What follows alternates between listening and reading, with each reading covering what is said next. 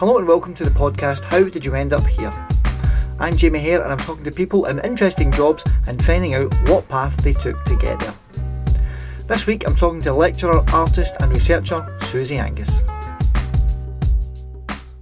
Suzy, thank you very much for giving me some time. Can you just start by introducing yourself and telling us what it is that you have been doing as a career for the last number of years? Yeah.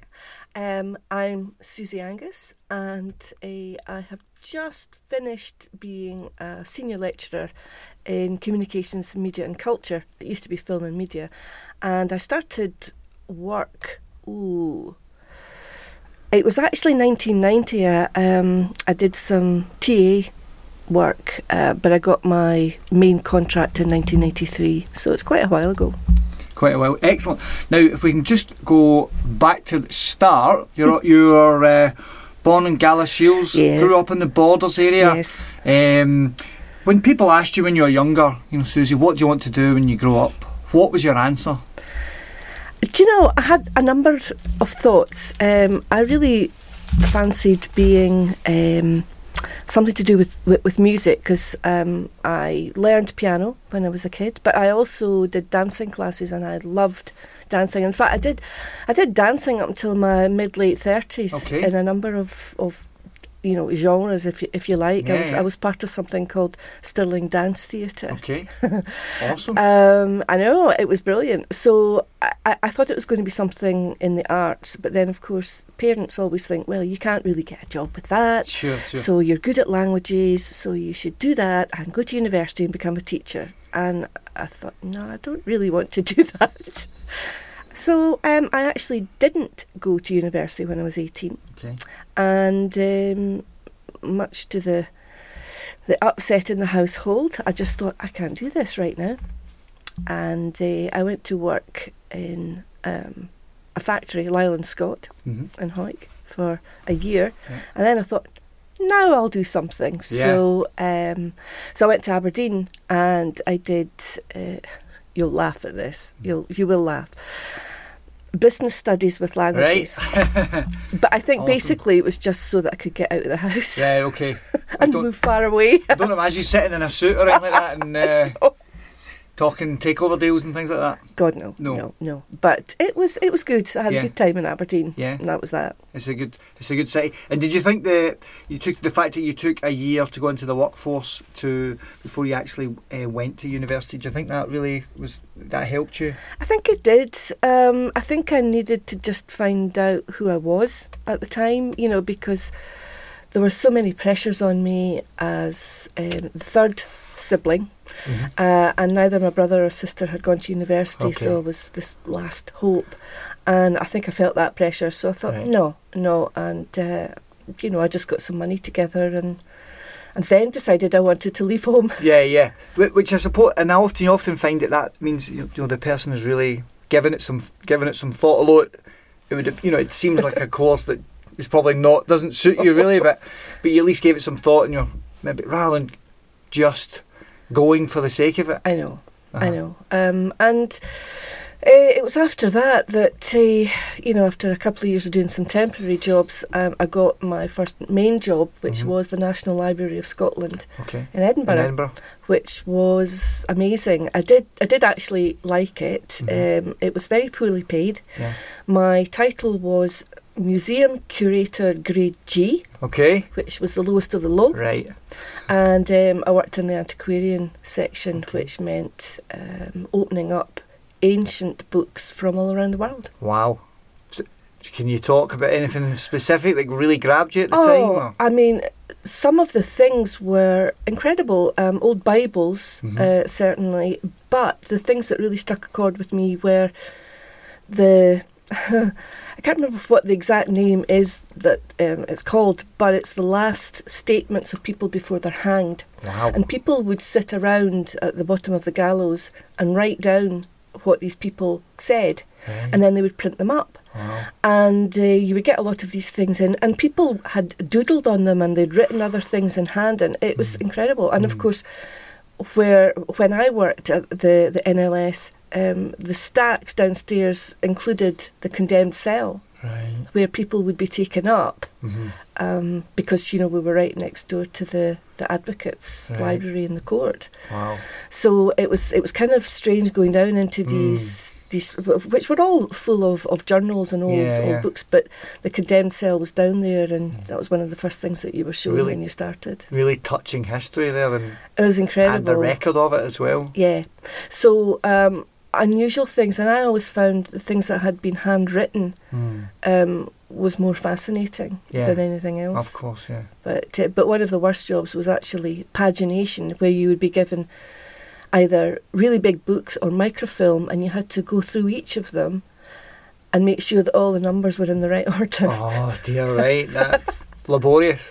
Yes, even old newspapers like the original Times when it came out, and I just used to get sidetracked, and I would read all the articles and the adverts, and through curiosity and brilliant. Yeah. So you firstly, obviously, it was a job to start off with, but it opened your eyes, and probably you found lots of interesting stories and that sort of thing, which obviously is relevant to what you're doing now, or what you're doing now. But wow! And so, how long were you in Edinburgh for? Well, I was at that job a couple of years. Then I went to another job in Edinburgh, which was with Johnson & Johnson, and I was called a specification writer, which was writing up the processes of people who made sutures and needles and technical specs. So I worked in a lab. Yeah, okay. And I wore a white coat. Right, so you're a scientist. Well, I like to pretend that, but that's what I used to do, and I would go into various aspects of the factory and just watch what people did, and so that somebody new coming into the job would know exactly what to do. So I wrote up. It's like time and motion almost. And and from there, did you decide to stay in Edinburgh? Did you enjoy living in Edinburgh? It's obviously got a different vibe of its own, especially we were recording this in August. Obviously, it's alive at the moment. So did you enjoy that side of Edinburgh? Well, I'll tell you, I used to work. I used to live in Dundas Street, and I would walk to work up to the National Library, and that was brutal, trying to get through the crowds and all the people with flyers and everything else. So in one way, it was great to be around it all, but another way, living through it was just pain in the backside. Yeah. Because it obviously brings up. Some days you're not in the mood for. Oh no! Everybody being jolly and juggling, and you've got things to do. You have to be somewhere. Yeah. You can't just casually walk through and see what's happening. Yeah. But I was right in the middle of it, working there. Yeah. So, but with Ethicon, which no longer exists, I left that in 1986, came to Stirling, and I went to university here at Stirling. What were you studying here? It was sociology and film and media. Okay. But I also did fine art, and there were a number of courses available then that you can't have now, like music as well. The fine art course was fantastic. Because I was going to ask, so looking through your various online profiles, LinkedIn and whatnot, I can see that obviously you have, you're an artist, you are a sound designer, stained glass maker. I don't know if I've missed anything out. Obviously you told me you were musically and you danced as well, so it's obviously, have you always been creative? Has that been, when you were a child, were you drawing and painting? Yeah, always. The family was a bit like that, actually.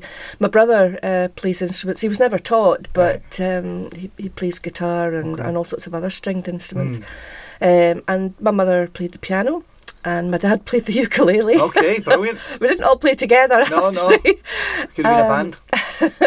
And my mother, who was from Glasgow, when she had been growing up, she'd always been really involved with music and dancing, and I think I'm not saying that she pushed me into that, but took a wee bit of inspiration. Yeah. So I loved all that. Yeah. And so when you came to Stirling, did you find an outlet for that just in the course and be able to develop that further? I think the course actually. Well, I was married by the time I came here. I was a mature student, and I think my university life was kind of separate to the community life because I had friends in Stirling, and I went to this thing called Stirling Dance Theatre, which started up in 1986. Stirling in the 1980s was a real sort of trailblazer for arts because we had a writer in residence, a dancer in residence. different artists in residence, and the council really put a lot of effort into making opportunities, for a variety of people around the area. Excuse me, and it was tremendous, and we got funding, so there was lots of opportunity there. Yeah. Brilliant. And that obviously, sort of being surrounded in that atmosphere, it obviously lends itself to collaboration and just to be inspired by other people you're not necessarily working with, but to be in that space, in that area, and perhaps maybe with the mindset that comes with that must lend itself to that, a great environment to work in. I think so. When I started doing film and media, especially, it was something that I didn't really know why I was interested. I just knew I was interested. Yeah. And it was the film courses particularly, because I've always loved films. Sure. My whole family, we were massive film watchers. So I got that. But it was also the politics of what was going on in the media as well. So it just seemed a natural fit. And a lot of the courses it was such a joy. Yeah. Just to come along and listen to what people were saying. Yeah. And also it was new, because I hadn't gone to university 10 years previously. Yeah. I was in my late 20s, so therefore I was maybe more up for learning and finding myself, actually, which was great. And what sort of things did you study? Can you give us an example of sort of things you might have worked on, and what the people, what your lecturers would have spoken to you about? Right. Well, there was a guy, actually. He was in sociology, and he was a fantastic lecturer. He was so inspirational. His name's Jim Valentine, and I remember talking to him about. Well, it was the sociology of culture was one of the courses, and I'd brought in the film course and some of the journalism as well, and looked at it in an anthropological way, but also sociological. And it just seemed like the opportunities to study and research were vast. Yeah. And he made it so interesting, and different ways of bringing along cultural objects and just discussing them. It was, for me, very new, and I think it was probably, this is the 80s, right enough, it was probably quite new as well, but he just had that knack of being able to inspire students and make them want to do well, and he just made everything interesting. It was never a chore. I have had some lecturers who were very sweet people, but would come in and read their notes and then shuffle off, and it was awful. So when I eventually started to have to do that, which was terrifying, absolutely terrifying, I tried to think about what my lecturers had done to make it sort of interesting. And I think you mentioned fine art there, was that part of the course as well? And did you say? Originally, yes. We were taken to Kelvin Grove and also other galleries in Edinburgh, and we were taken to specific paintings, and the lecturer would stand in front of them, and brilliant. But also, you would sit in a small room and you would look at slides and you would discuss where it was called the classical tradition, and where modern art is connected to classical forms. So it was just a lot of laughs, and he had such great trivia about some of the artists. There's an artist called Fra Filippo Lippi, and he was a monk of some sort, but also a painter, and he had a lot of friends who were nuns, let's say. Okay. But other sort of family feuds that people would do things to paintings when they were left out in the sun to dry, and so he had all sorts of different kind of gossipy bits to fill in, which was just brilliant. So when you look at something and I remember what he did. So you can get some context for the picture. Yeah, absolutely. absolutely. And does that inspire your own work? So I know that you work with acrylics and watercolour. Yes, I've done that. Pastels, and do you have a specific?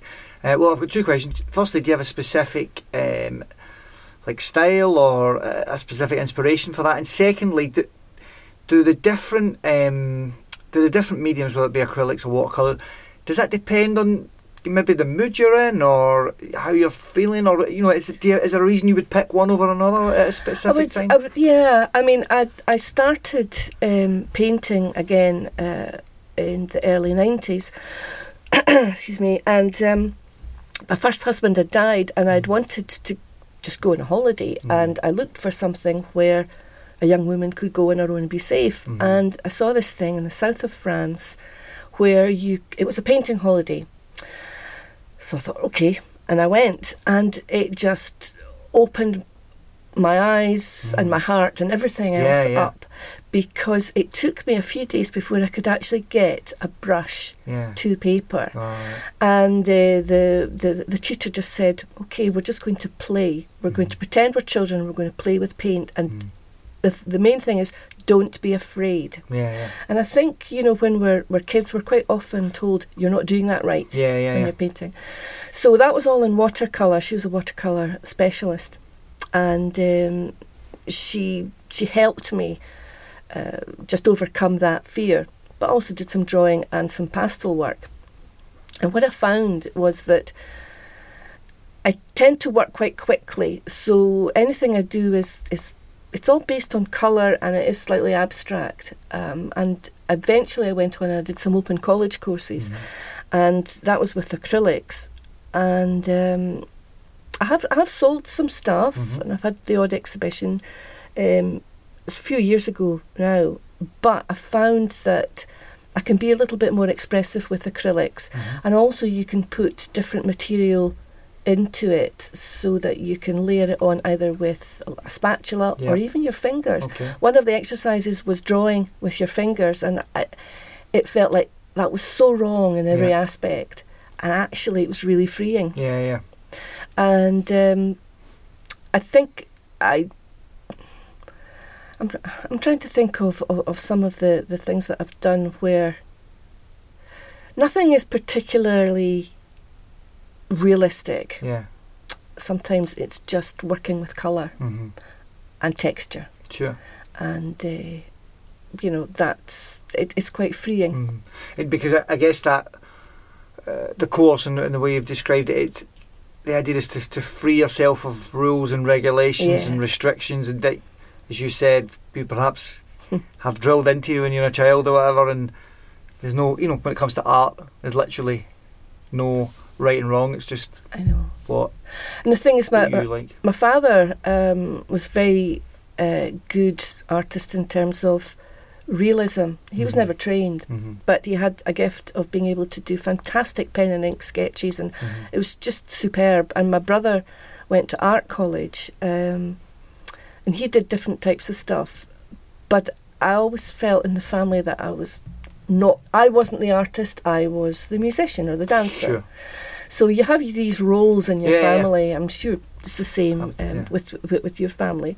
And so that was another hurdle to get over. And then just to sort of, think, there's nothing wrong with my work. This is just what I produce. So very much based around colour and texture. And with stained glass, again, it is colour. And I started a course, it must have been about 10 years ago in Dunblane. I went along with a friend and just loved it. I'm not saying my soldering is brilliant, but it's... No, it's... well, again, is there a right and wrong in soldering, I suppose? Well, you can be neater.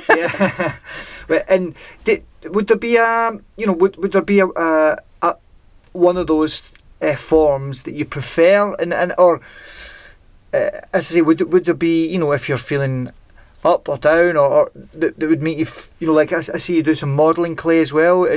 So would there be...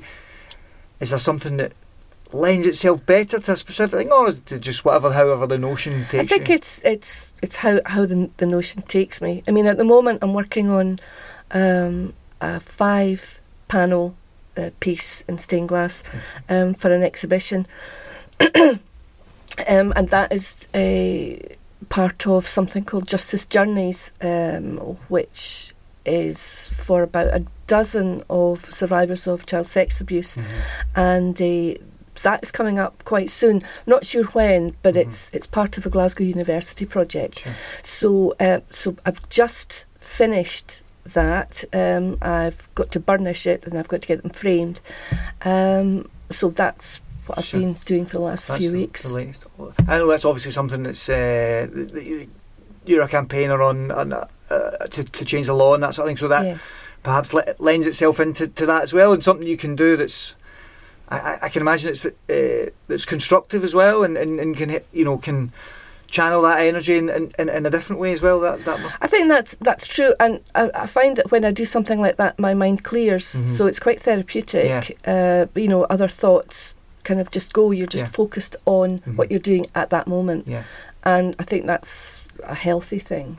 Certainly for me. Absolutely. And I know that for some of the others who do writing or sculpture, I'm interested to see what the others have come up with. It'll be the same. Although I suppose if you're writing, it's more of a thought of you're thinking about things as you're writing, so maybe it's not therapeutic in the same way. It's a different. And so I was going to ask, when you have an exhibition and you're exhibiting art, does that come from a specific theme or specific purpose, like what you've just been talking about, or for your watercolours, or when you've previously sold paintings, and I know you've exhibited through in Edinburgh and that sort of thing. Does that come from a theme, or do you just like to paint and then say, well, I wonder where I can take this painting? Is that how's this? What to someone who's clueless in that department? How does this sort of process work? Do you know what? I'm not very sure. I think it possibly depends on how I'm feeling at the time.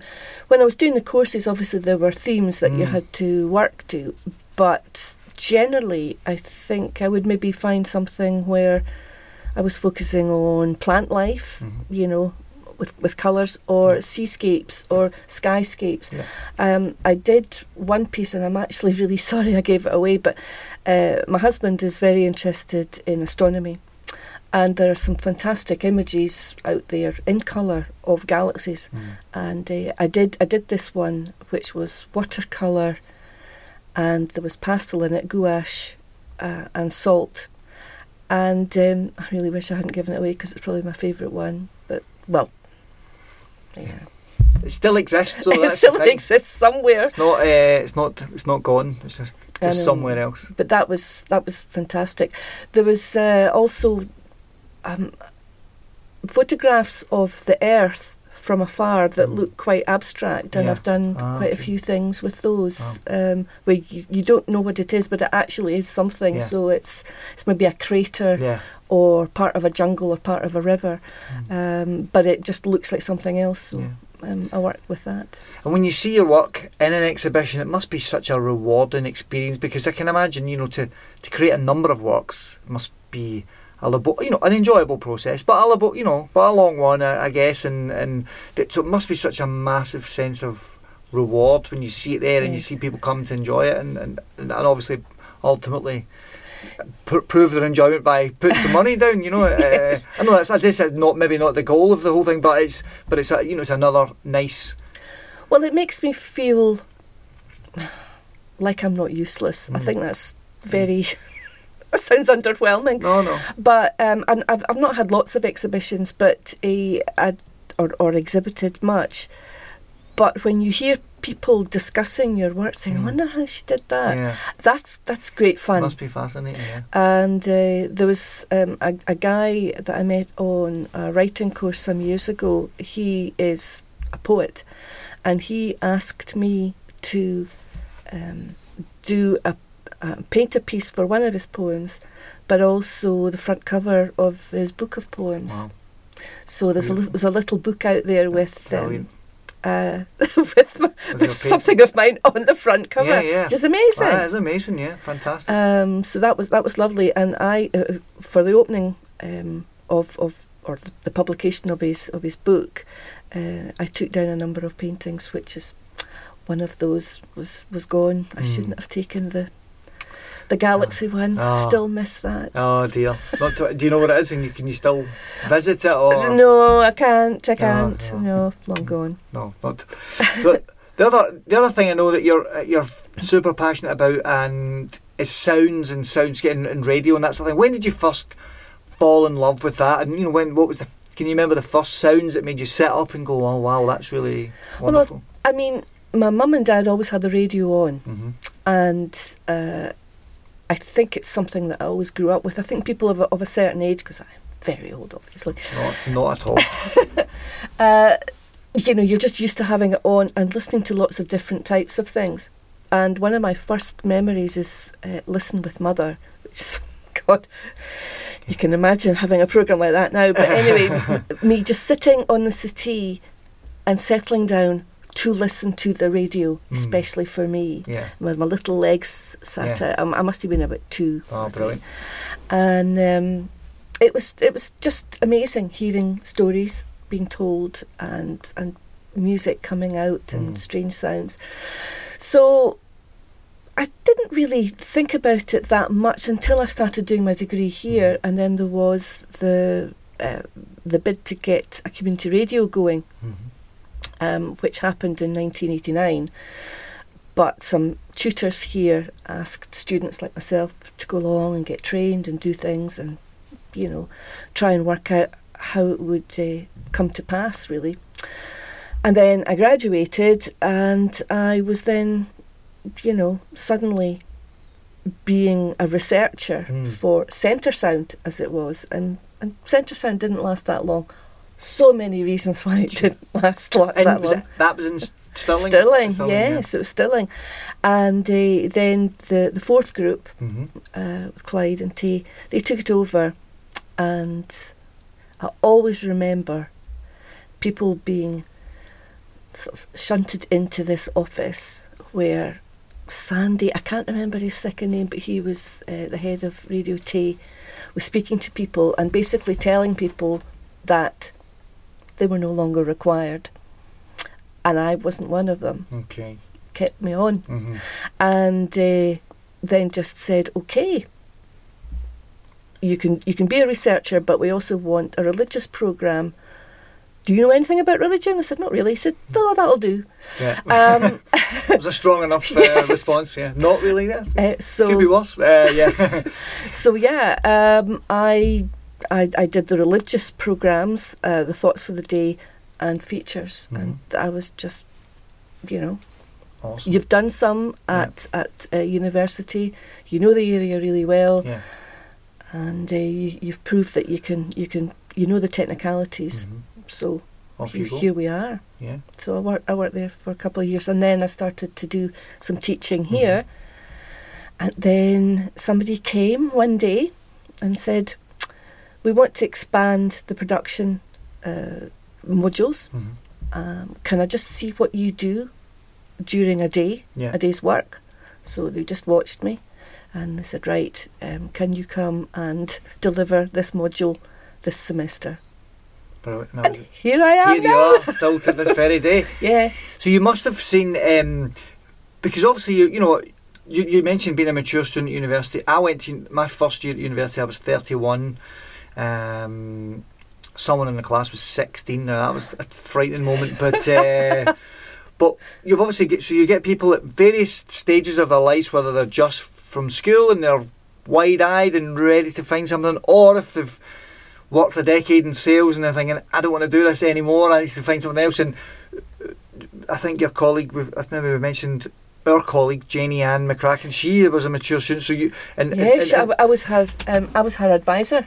So you're getting people at various stages of their life, and I'm sure, in fact I'm not sure, I know for a fact that many people will think of Suzy Angus and go, well, she made a massive difference in my life, and it must be quite a rewarding thing and quite an interesting thing as well to have people at various stages of their lives.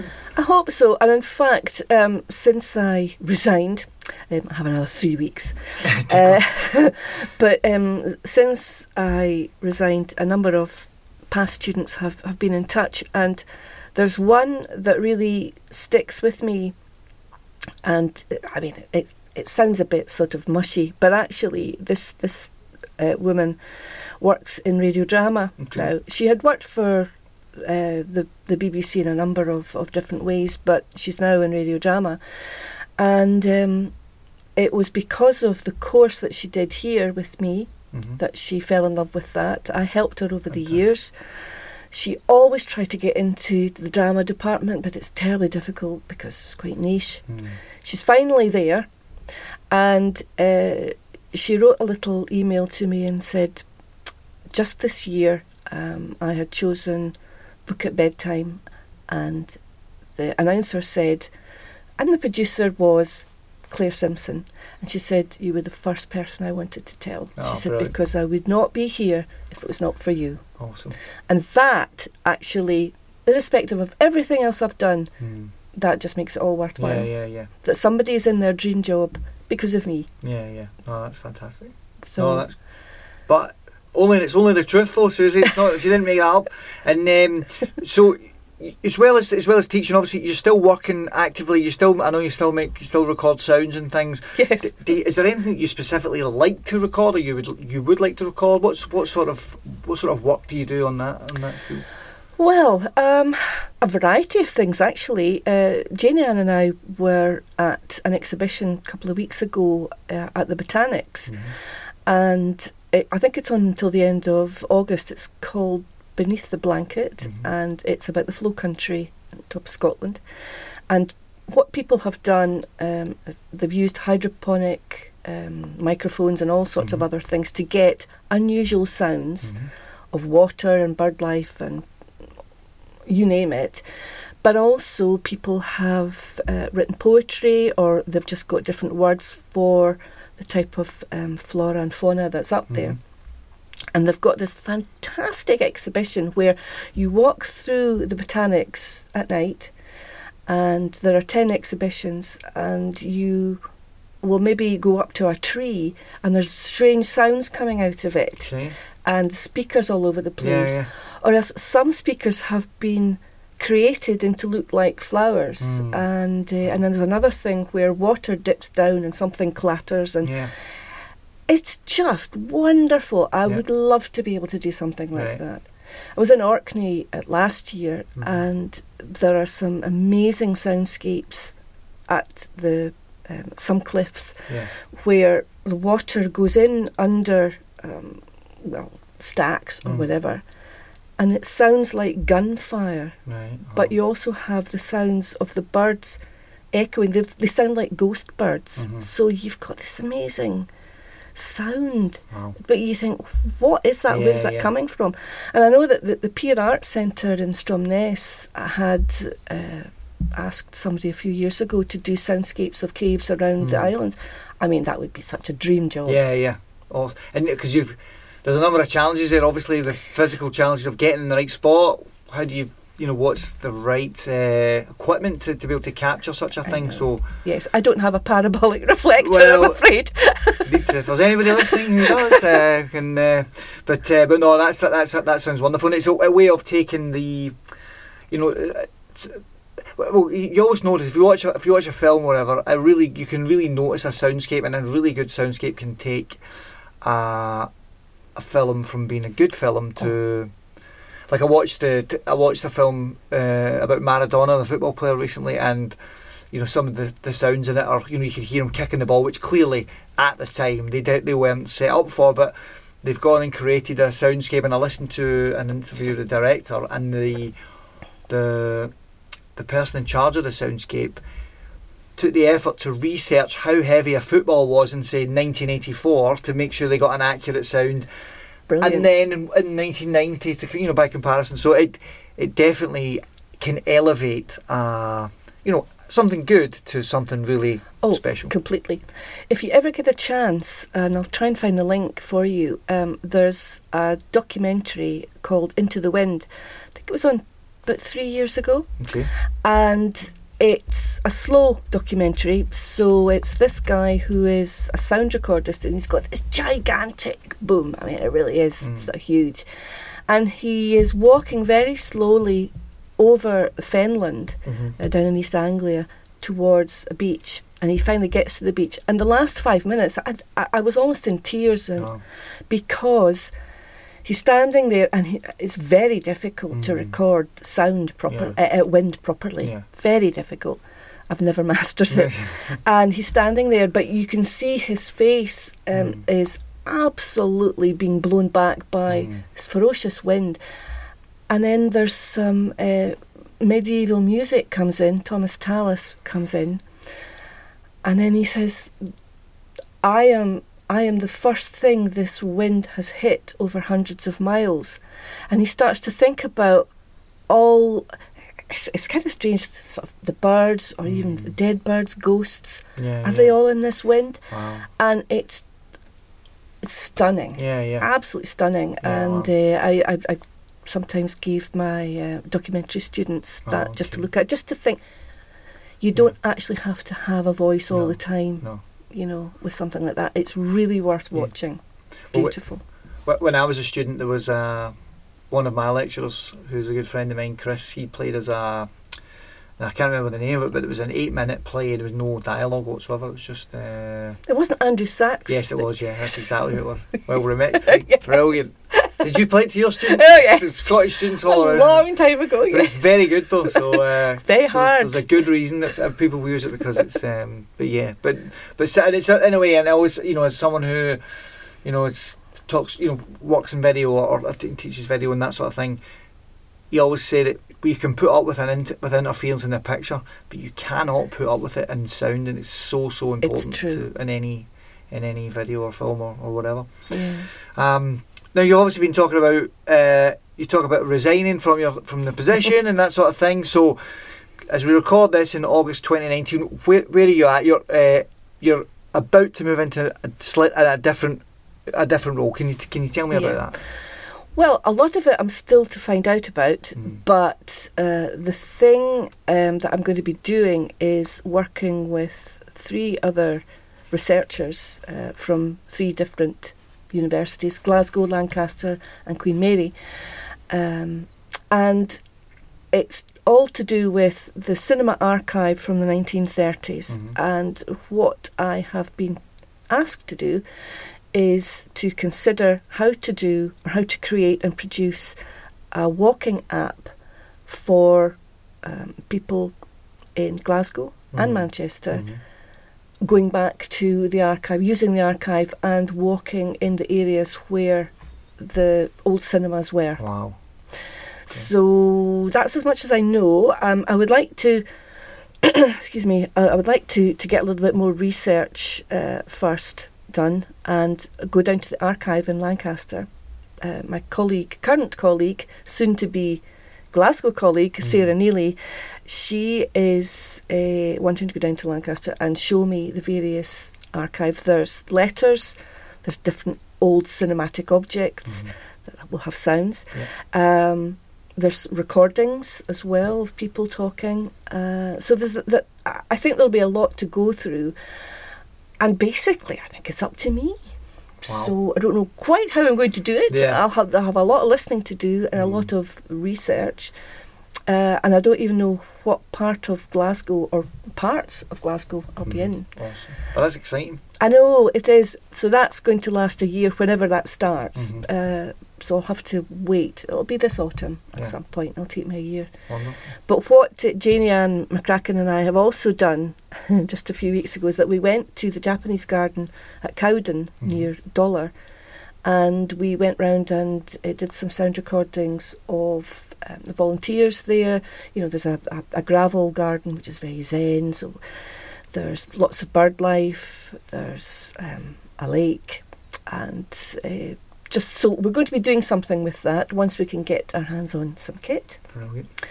We're also going to be going on it's something like a rickshaw, but it's got 3 wheels. Okay. I don't know. Okay. But that's round that's at Kinross, Lochleven. So we're geared up for that. So people are waiting for us. So that will be probably hysterically funny. That's brilliant. I'd like to see that. Yeah. So we're wanting to do some podcast material. We've already done one, which hasn't hasn't really been published or broadcast or anything, which is very silly, but, you know. You know, it sounds great, or it sounds really interesting. I think we want to do more of that because, you know, suddenly we talked for half an hour without realising it, and it's just a lot of nonsense. But some of it was quite funny. Yeah. Well, we'll certainly look forward to hearing that. And in terms of your own art and things, are you? Well, I mean that's practically what you are doing anyway. But are you still painting? Will you still be exhibiting and that sort of thing? What's your sort of thoughts on that as you go forward? Well, at the moment, my paints are tucked away just because I've been doing more stained glass. Yeah. I'm not quite sure where the next thing comes. I know it's quite difficult to sell materials like that. Not everybody will want a big panel. Sure. I've done some actually quite big panels of stained glass, which I'm actually quite proud of, and people say, "Oh no, that's fantastic." As long as my soldering gets better, that's fine. Small technical. I know. Fine. But what I also do is I collect lots and lots of sea glass. Okay. And I make things. Right. I make jewellery. I've sold some things before, but I'm also looking to expand that. So I work with wire and glass and various things. So yeah, I mean, I just like making things. It sounds like you're retiring from your job to do what actually is taking it. Just sounds like that was getting in the way of your life. So it's true, actually. Freed yourself up a little bit. Yeah. No, great. But it's just there's a kind of recurring theme in that is just to be making and doing things and creating stuff. Yeah. And I've done some different kind of sound work with other people too, sort of collaboration. So there's this poet Nalini Paul, and she came in and recorded one of our poems, which had been based on a walk up in Orkney, and I edited it and put sound around it, and that was broadcast on Radio Frenia. I've had quite a few things on Radio Frenia over the years, which is the arts pop-up radio station in Glasgow. So we did that, and also Pathfoot Sounds. Janie Ann and I have worked quite a lot with Scotland Sounds, which is part of the National Library of Scotland. Things come full circle. Yeah. And they have a fantastic archive, but they have used some of our work as well as part of the Heritage, World Heritage Day. So that's quite fun. Yeah. So we there's still agencies that we like to keep in touch with and just work with in terms of sound being anything at all. It doesn't always have to be journalism, doesn't have to be news, doesn't have to be drama. It can be something other. Yeah. So I'm quite happy still doing that, and hopefully a piece that I've done as part of the Justice Journeys will also be played. I've done something there. I've written something myself, and I've also put sound around it. And you mentioned the exhibition that's coming up. Yes. Where might we see that? I think it's going to be at the Scottish Parliament, and I think the Women's Library in Glasgow was also mentioned. We'll find out more soon. The Scottish Government have been involved with Glasgow University as part of this research.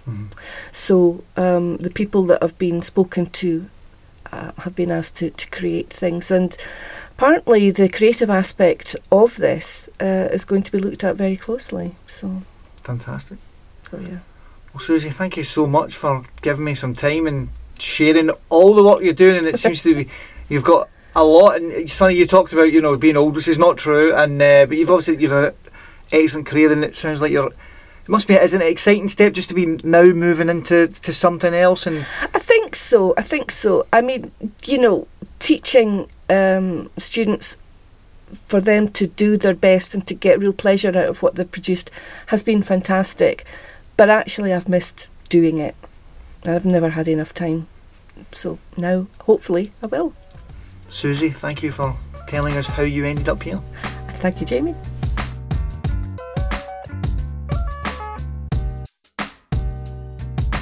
That's all for this episode. Thanks very much to Suzy for her time.